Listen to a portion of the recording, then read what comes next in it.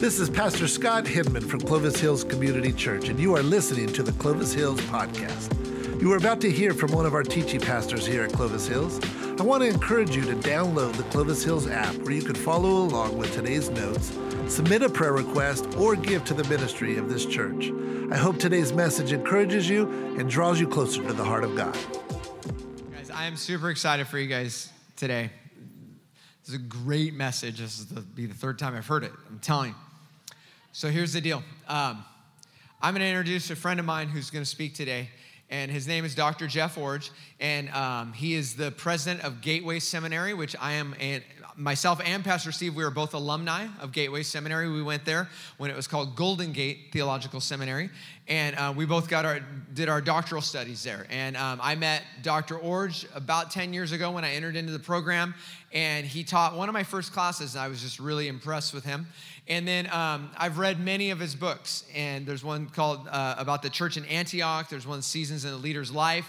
Our E212 School of Ministry actually used, that's right, they used one of his books on Discover Your Calling. Just a wealth of information, a great teacher. But here's the thing I forgot to I haven't given him a very good intro. Every service I've gotten a little better, but Saturday night I was like, welcome Jeff, and I walked off stage. But listen, how many of you are San Francisco Giants fans here?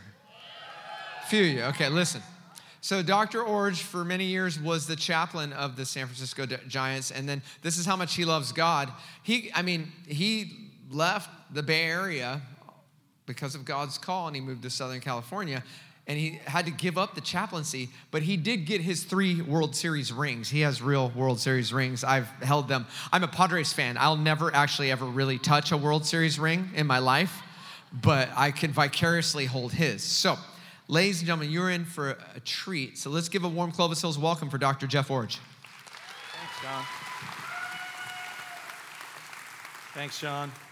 Open your Bibles with me to the book of 1 Corinthians chapter 3, where in a moment I'd like to read a passage of Scripture that's going to be the basis of today's message. 1 Corinthians chapter 3, and I'll be joining in your series, Good News for Bad Christians, that Pastor Sean's been teaching. Before I do that, though, I'd like to say thank you for inviting me, and I'd also like to say thank you for your longtime support of Golden Gate, now Gateway Seminary. We have received many students from your church. You have supported us in quiet ways by hosting events on your campus when our church seminary has an event in this area. Your pastor mentioned he and Pastor Steve both graduated from our school. You give to our school financially through something called the Cooperative Program, which is how Southern Baptists support missions and education projects. So thank you for all you've done for us. If you want to know anything more about the seminary, come up and ask me after the service, and I'll be more than glad to answer questions or talk with you about that. Well, the words Christian celebrity don't really go together. In fact, it's an oxymoron, really. Christian celebrity. Yet many of us fall into the trap of emulating this worldly pattern of elevating leaders to celebrity status, even in the Christian community. Sadly, when we do that, it can lead to sectarianism or tribalism. It can produce denominational strife, and worse for you, it can even produce church conflict. Now, we've codified this problem in our culture today with the social media question, who do you follow? Elevating leaders to such a status that they become the person that we follow. Now you may think, well, now this is really a problem, but it's really only a recent problem driven by media and technology, but quite frankly, that's not the case. This issue I'm describing is actually addressed in the Bible, in the text I want to read this morning, as we learn what it means to follow leaders in inappropriate ways that does damage to us corporately and hinders our growth personally. Here's what Paul wrote to the Corinthians in 1 Corinthians chapter 3, starting in verse 1. He said, "For my part, brothers and sisters, I was not able to speak to you as spiritual people, but as people of the flesh, as babies in Christ. I gave you milk to drink, not solid food, since you were not yet ready for it. In fact, you're still not ready, because you are still worldly. For since there is envy and strife among you, are you not worldly and behaving like mere humans? For whenever someone says, I belong to Paul, and another, I belong to Apollos, are you not acting like mere humans? What then is Apollos? What is Paul? They are servants through whom you believed, and each has a role the Lord has given. I planted, Apollos watered, but God gave the growth. So then neither the one who plants nor the one who waters is anything, but only God gives the growth. Now he who plants and he who waters are one, and each will receive his own reward according to his own labor. For we are God's co-workers. You are God's field, God's building. Now this passage of Scripture begins by saying that some Christians behave in childish ways. Look back with me at verse 1. Paul starts by writing this: for my part, brothers and sisters. Now that's important word. Those are important words. Paul is saying, I'm writing this to fellow Christians. I'm not writing to people who are outside the church who have this problem. I'm writing to people who are inside the church and have this problem. So this is a problem not for some of them out there. This is a problem for all of us in here. Are you with me this morning?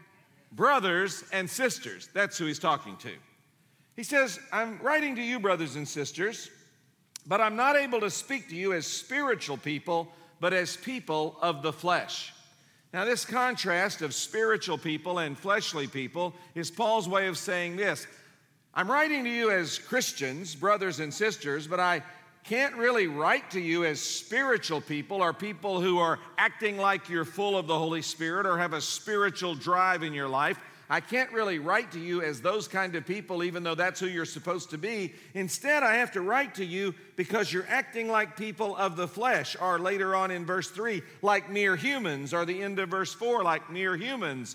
He's using these phrases to underscore that while he's writing to them as Christians, and he'd like to address them as spiritual people, meaning they're people who are full of the Holy Spirit and living out a Spirit-driven life, he says, I can't really do that because, quite honestly, you're acting like fleshly people. You're acting like mere humans who don't have any spiritual capacity at all. Wow, that's hard language. And then he says, in fact, the way that you're acting is like babies in Christ. Now, the word babies, here translated, is an interesting word because there's frankly several words in the New Testament language that mean baby, infant, toddler, or child. And we have those same words in our English language that mean different aspects of a child's life as they grow from infancy up through childhood. But this word in this text is not a word that's used to describe chronological age. It's actually used more to describe the behavior of a person than their age. And so I would think it could be better read this way.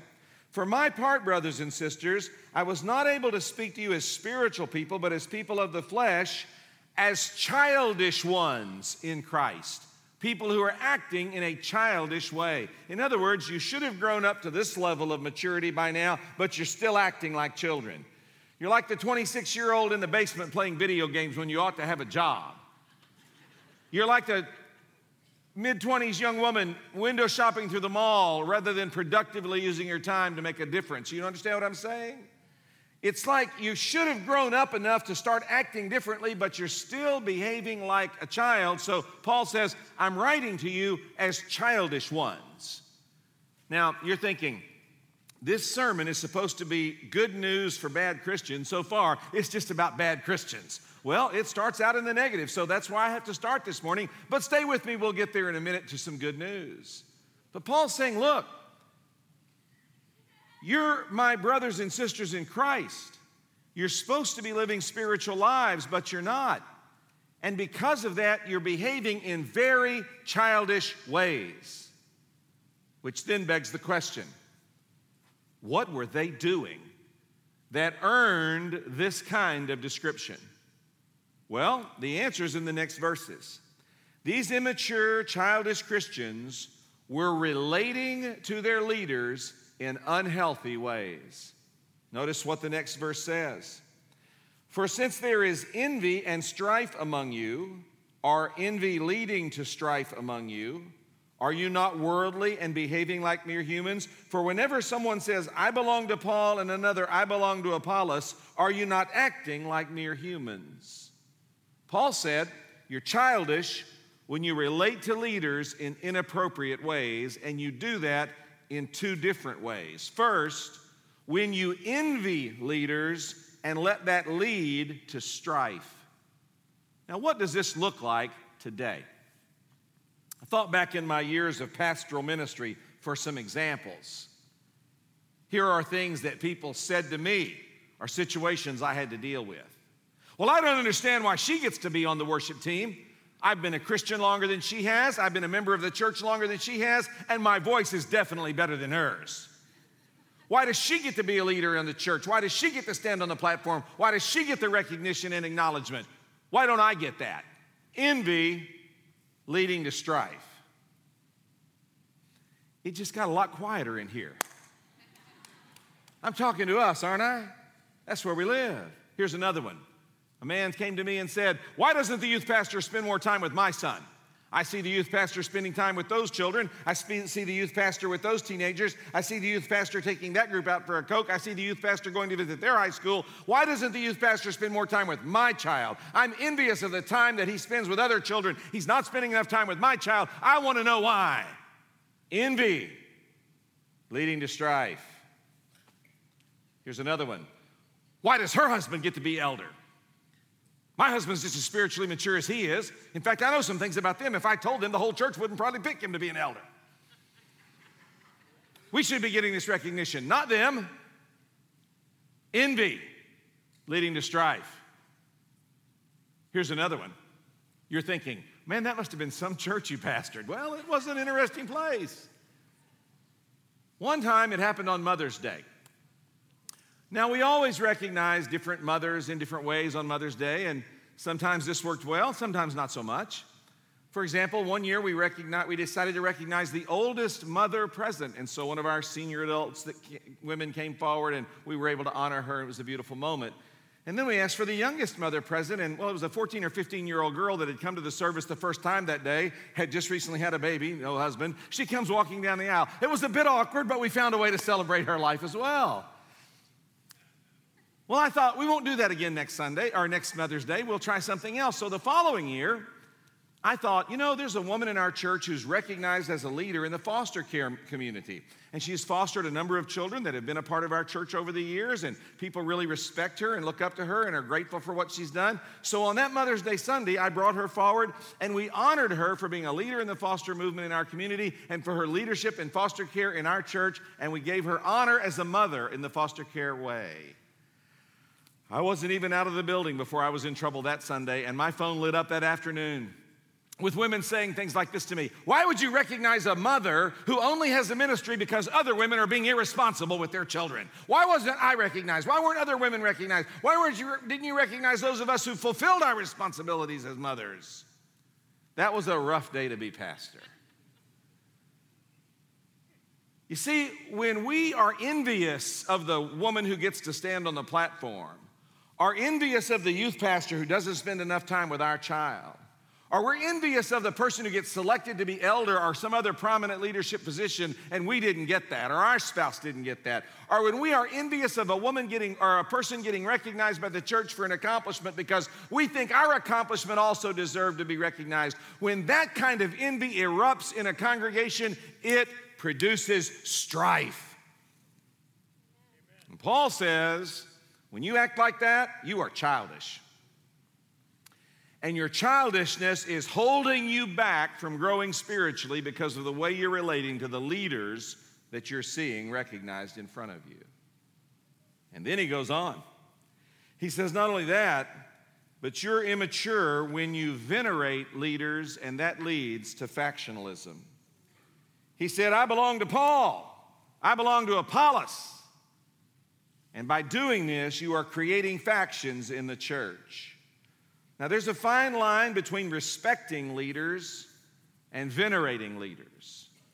But veneration is when you put a person up on a pedestal in such a way that their influence over you becomes negative in some capacity, and it begins to factionalize people around you into groups that cause division, either in your family or your church, your community, or in the larger kingdom of God.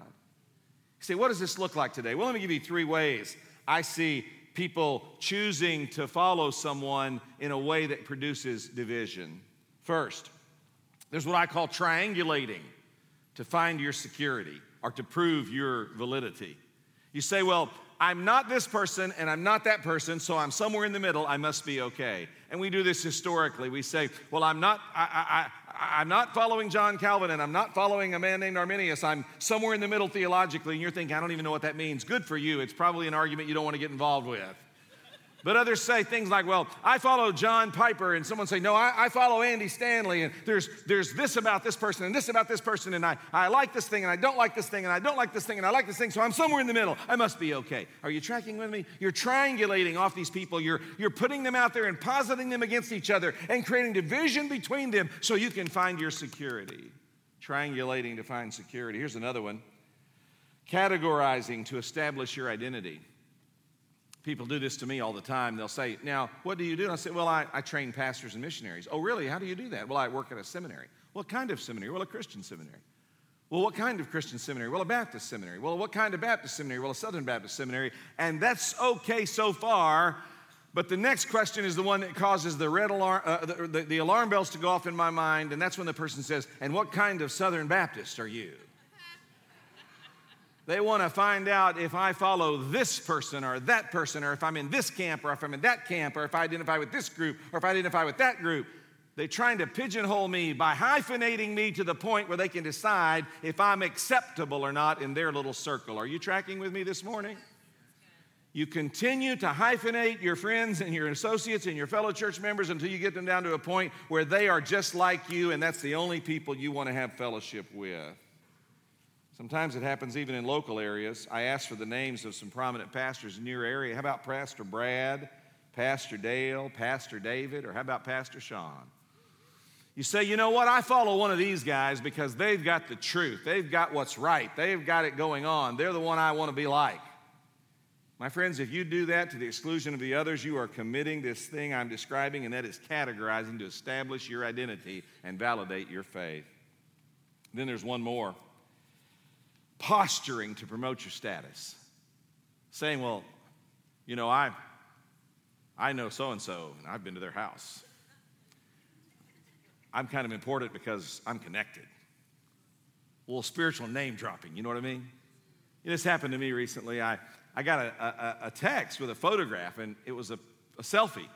The person took a selfie, and they said, this is me and he told a very prominent Christian leader in his study. And I thought, why do I need to get that? Why do I need to know that this person is in this other person's private office? Why were they sending me this? Because they were trying to say to me, look at me. I'm important too. Look who I know. Look where I am. And it would be kind of sad, except I've done the same thing. You see, this is not a them out there problem, friends. This is a we in here problem. It was mentioned earlier that I worked with the Giants for 10 years. And it's amazing that sometimes I just like to mention that I know certain players, and I'll just sort of drop their names. Why do I do that? Because in that moment, I want to let people know that I'm kind of connected to some people that they'd really like to be connected to, but they're really not, and I really am. You see, when we act this way toward leaders or prominent people or people of influence, when we act this way, Paul says we're being childish. We're acting like non-Christians act in terms of following people to an extreme. And he says it leads to spiritually stunted growth and to division among us. And as I've said, this is addressed to brothers and sisters. This is a problem that we have to focus on. It's a church problem that's real back then, and it's still real today.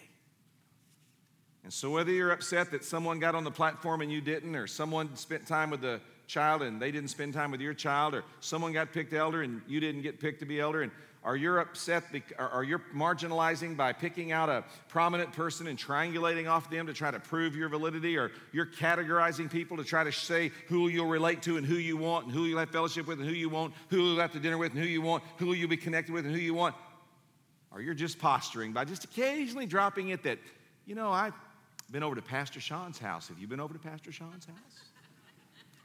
Just posturing a little bit to prove who you know and who you're connected with and show how important that makes you.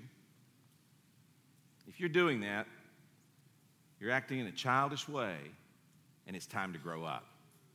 So how do we do that? Well, how do you find some more positive relationship to leaders? Well, I think the first thing is to understand that the same person who wrote this warning passage to us also wrote a couple of other passages, one of them in the very same book, 1 Corinthians, in which he said this. In 1 Corinthians 11:1, Paul said, "Follow my example." And he wrote the same thing to the Philippians in chapter 3, verse 17, where he said, "Join in following my example." So what gives? Are we not supposed to follow leaders and pay attention to them and learn from them? Well, of course we are, but how do we do that in a healthier way? By doing what Paul also wrote, and that is following the example of leaders. I thought a good bit about this because it's what I do for a living all day long, every day. I lead a seminary, and our job is to be leaders, training leaders, and we want the people we train to appropriately esteem us, respect us, and learn from us, but we do not want to be sources of envy and strife, and we definitely don't want to be venerated and in some way become divisive. So one of the secrets to this business of learning to follow the example of leaders is actually revealed by something the Bible does very clearly. That's not done so much today by media Christians and by celebrity Christians. Leaders in the Bible are described with both the good and the bad, their strengths and their weaknesses. For example, in the Old Testament, you'll remember this one. David was described as being a man after God's, that's right, a man after God's heart. But he's also in the Bible described as a man who conspired to commit murder to cover his adultery. That's the full picture of that leader. What about in the New Testament? Peter was the apostle upon which Jesus built the church in terms of earthly leadership. He was the key guy. Except he's also the one who denied Jesus 3 times and used profanity to get it done. Are you tracking? You see, I could go all the way through and show you that in the Bible, the leaders are portrayed in the totality of who they are. You get to see their strengths and you get to see their weaknesses. You get to see what they do well and you get to see what they don't do so well. And the difference between following the example of a leader and venerating a celebrity Christian and thinking they have it all together and you're just going to devote yourself to them is the celebrity Christian almost always only presents to you the good side of who they are, where the Bible and the people you know, like the pastors you really know, that you can follow their example, show you both the good and the ugly side of their lives, and you can learn from all of it. That's what it means to follow someone's example. So, for example, if you were learning to follow, or if you were learning from me and you wanted to learn from my example, I have some strengths, but they bring with them some corresponding weaknesses. For example, I have the capacity to think about the future and to make big decisions about organizational change to get us there. I have a 40-year track record of ministry leadership now, and for 40 years, that's been a hallmark of my life. I think more about 10 years from now than I do 10 weeks from now. I know more about where the seminary will be in a decade than I know where it'll be at the end of this semester. That's a good strength, except when it's not. And that is, I've never met a detail I couldn't ignore. Most meetings that last more than 15 minutes, I start drifting in my attention span. I don't know why we have to meet so long to talk about these things. Exactly. There you go, my brother. You know exactly what I'm talking about.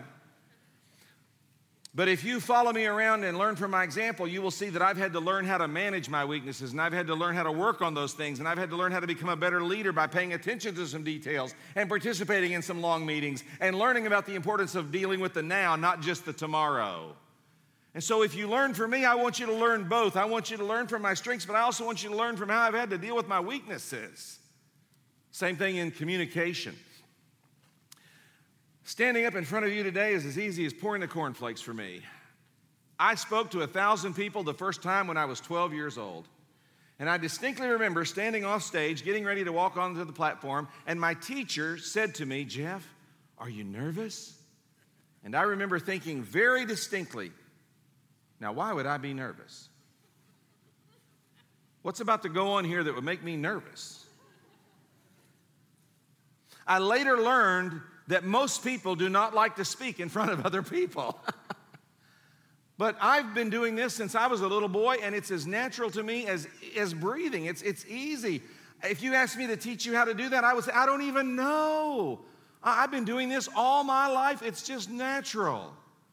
But put me in a committee with 5 people, and I have no clue how to facilitate or get that moving along to a suitable conclusion. I'm like, did she talk enough? Did he get to talk enough? Did I stop him from saying too much? Did I not bring enough out of her? Did I cover this matter? Did I cover that matter? Am I saying too much? Am I not saying enough? Am I making sure everybody gets checked in and everybody gets to feel good and everybody gets to be a part? And I am losing my mind in that meeting.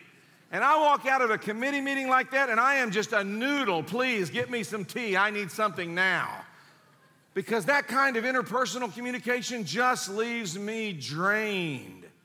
That's why I can stand up and preach to thousands and literally have spoken to thousands and thousands of people over these years, and I have a hard time staying in conversation with my wife and keeping it focused and getting the full meaning of what she's saying to me and understanding how to give it back to her. That's been a lifelong challenge for me. Do you have any idea what it's like to be able to speak to thousands and to write books that are read by tens or even hundreds of thousands of people and not be able to carry on a conversation with one person because honestly, you can't remember their name and they just told it to you 3 minutes ago?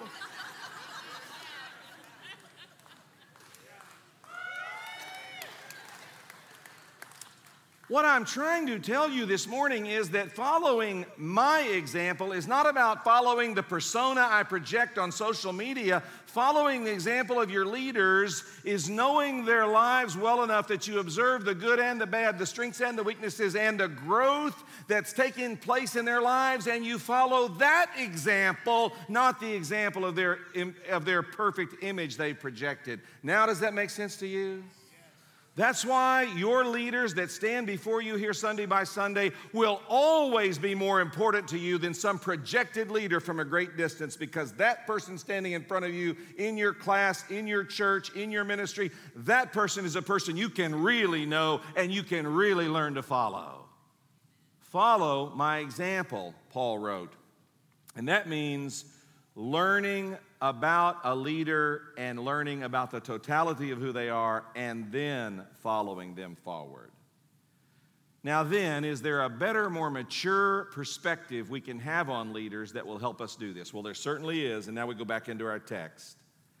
Maturing Christians relate to leaders in healthy ways, and we see that starting in verse 5.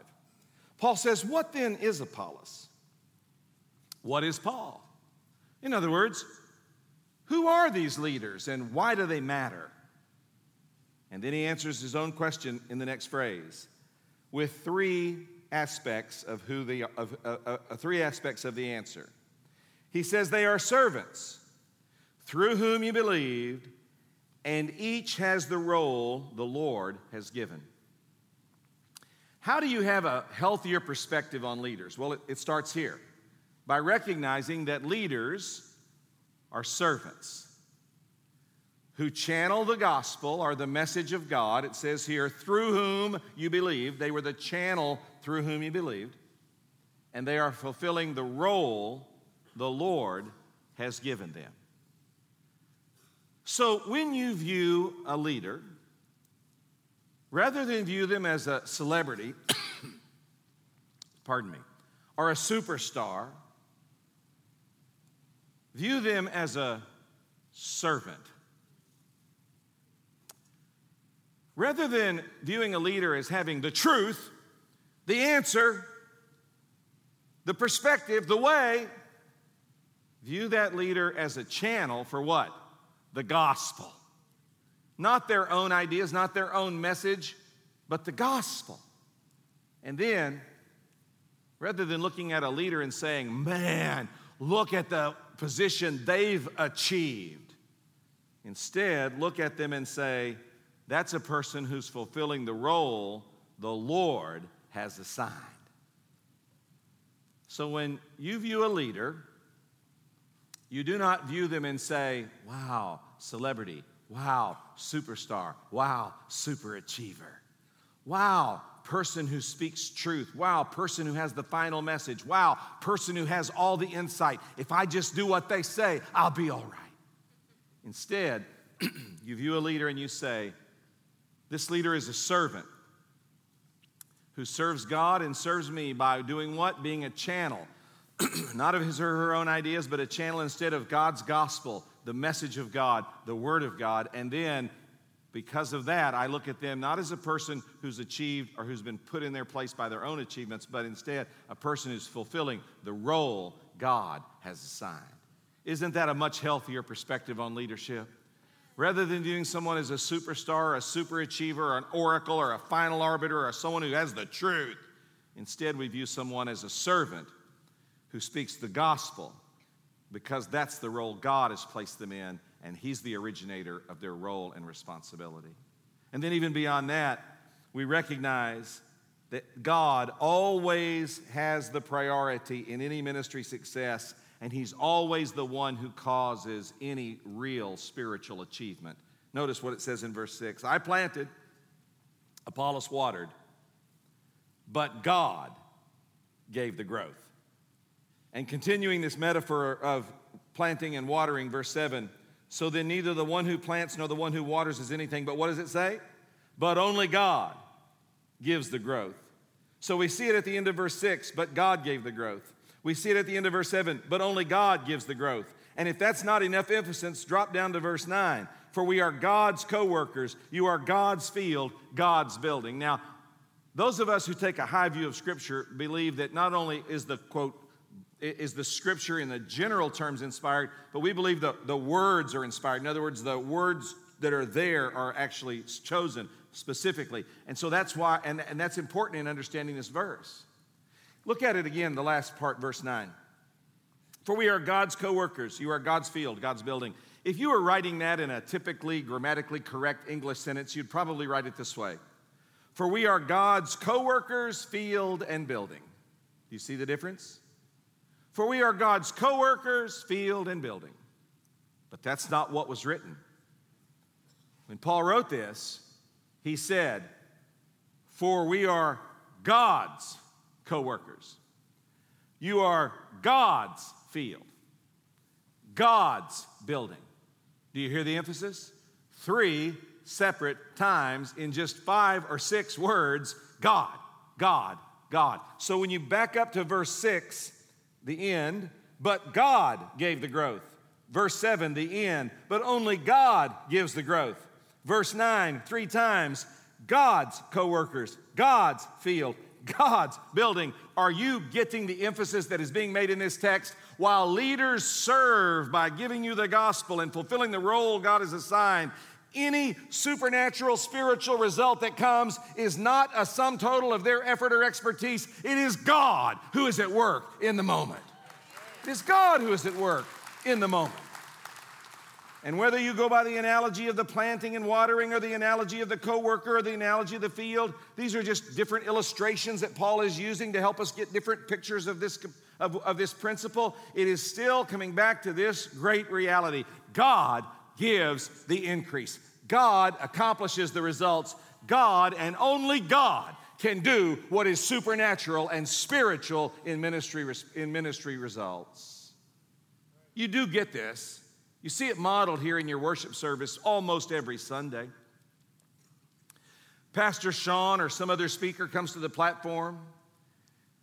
They serve you by preparing all week, coming to deliver the message to you, the message that will be the means by which you can believe. They're fulfilling the role that God and you as the people of God have assigned them to be the pastor or the speaker for the moment.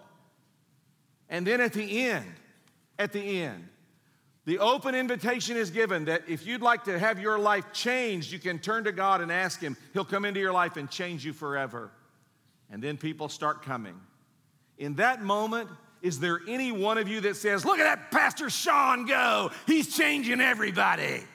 No, there's not a one of you that would say that. Instead, what would you say? Look at God move as He changes the lives of people. You see, that's what I'm talking about.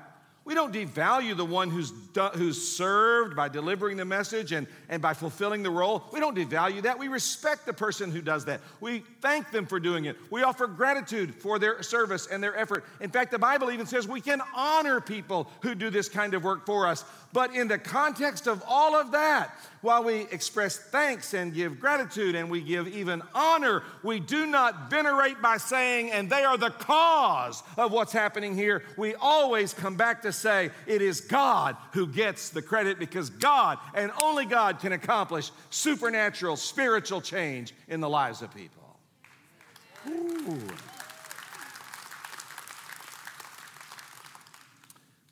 So here's the message in a nutshell. Brothers and sisters, don't be childish. Don't demonstrate childish, immature Christianity by inappropriately following anyone. Don't be envious of people who get placed in leadership, and because of your envy, create strife in your family or your church or even in the larger Christian community. Don't do that. And don't factionalize by becoming followers of some particular person to the extent that you venerate them and believe that they've got the answers. We just all need to get in line behind that person. Don't do that. Paul said, grow up. Grow up by relating to leaders in an appropriate way, recognizing that your leaders are servants who deliver the gospel and the message of God to you, and they're only doing that because that's the role they've been given. And whatever results are achieved, we give glory to God, who actually accomplishes spiritual work. Now let me end with a compliment and a challenge. I want to give you a compliment and say that your church, in a very big way, has been a model of doing this passage of Scripture positively for a lot of other churches. You had the opportunity in the last few years to say, I belong to Pastor Steve. I belong to Pastor Sean. And if you had done that, you would have created disruption and damage, but you didn't. You said instead of those claims, as a church, we belong to God. And while we value Pastor Steve as our servant who delivered God's message in the role that God had assigned him, now we value Pastor Sean, who stepped into that role as a servant who delivers God's message and has the role God has assigned. But we recognize that while God has given us leaders, it is God's church, it's God's field, it's God's building, and we are going to magnify and honor God and come together in unity around that. I give you a strong compliment for being that kind of church. And in fact, one of the frequent phone calls I receive as a seminary president is to help churches through transition, and I refer them to your church as a model for how to do that. But now I end with a warning and a challenge. Just because you got it right in a big way doesn't mean that the kind of illustrations and examples I've given this morning can't become a part of your church in a negative way. Be on guard. And every one of you individually resist the temptation to inappropriately relate to leaders, and by doing so, create envy that leads to strife, or veneration that leads to factions. Decide this morning that you're going to follow leaders appropriately by following their example, not blindly giving allegiance to them in a way that stunts your growth and hurts your church. Let's pray together. Heavenly Father, around the room now, people are thinking about what to do about this message. And so I pray that you would move in their hearts right now and help them to pray something like this. Father, I want to respect my leaders and follow their example, but help me not to do that in a childish way. Help me, Father. Help me to avoid envy and the strife that comes with it. Help me to avoid putting any leader, whether it's a person I know or some media Christian I've only heard about through the social media and other channels. Keep me from putting anyone like that up on a pedestal that causes me to venerate them and that leads to division. You pray as you're impressed right now in response to this message that God would give you the best and right kind of relationship to leaders that produces unity and strength. Now, Father, thank you for this message. It's an interesting text in that it warns us about something that's a common problem today. And I thank you for this church and how they have been a model of not doing the negatives in this text, at least in the big ways. But I also know how evil the devil is and how insidious sin can be. And so I pray in the small ways this message reveals, you would protect this church from those bad choices and those divisions and give unity when it comes to following leaders in the right way. Thank you so much for hearing our prayer today. In Jesus' name, amen.